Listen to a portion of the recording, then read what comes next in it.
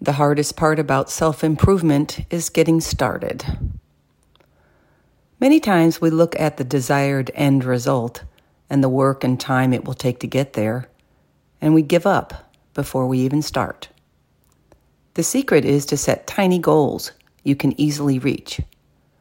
Consistency in doing something you can is better than doing nothing. Eventually, you'll be able to add to it until you are doing things you thought you never could.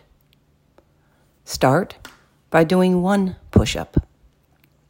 Start by drinking 1 cup of water. Start by paying a small amount on 1 debt. Start by reading 1 page.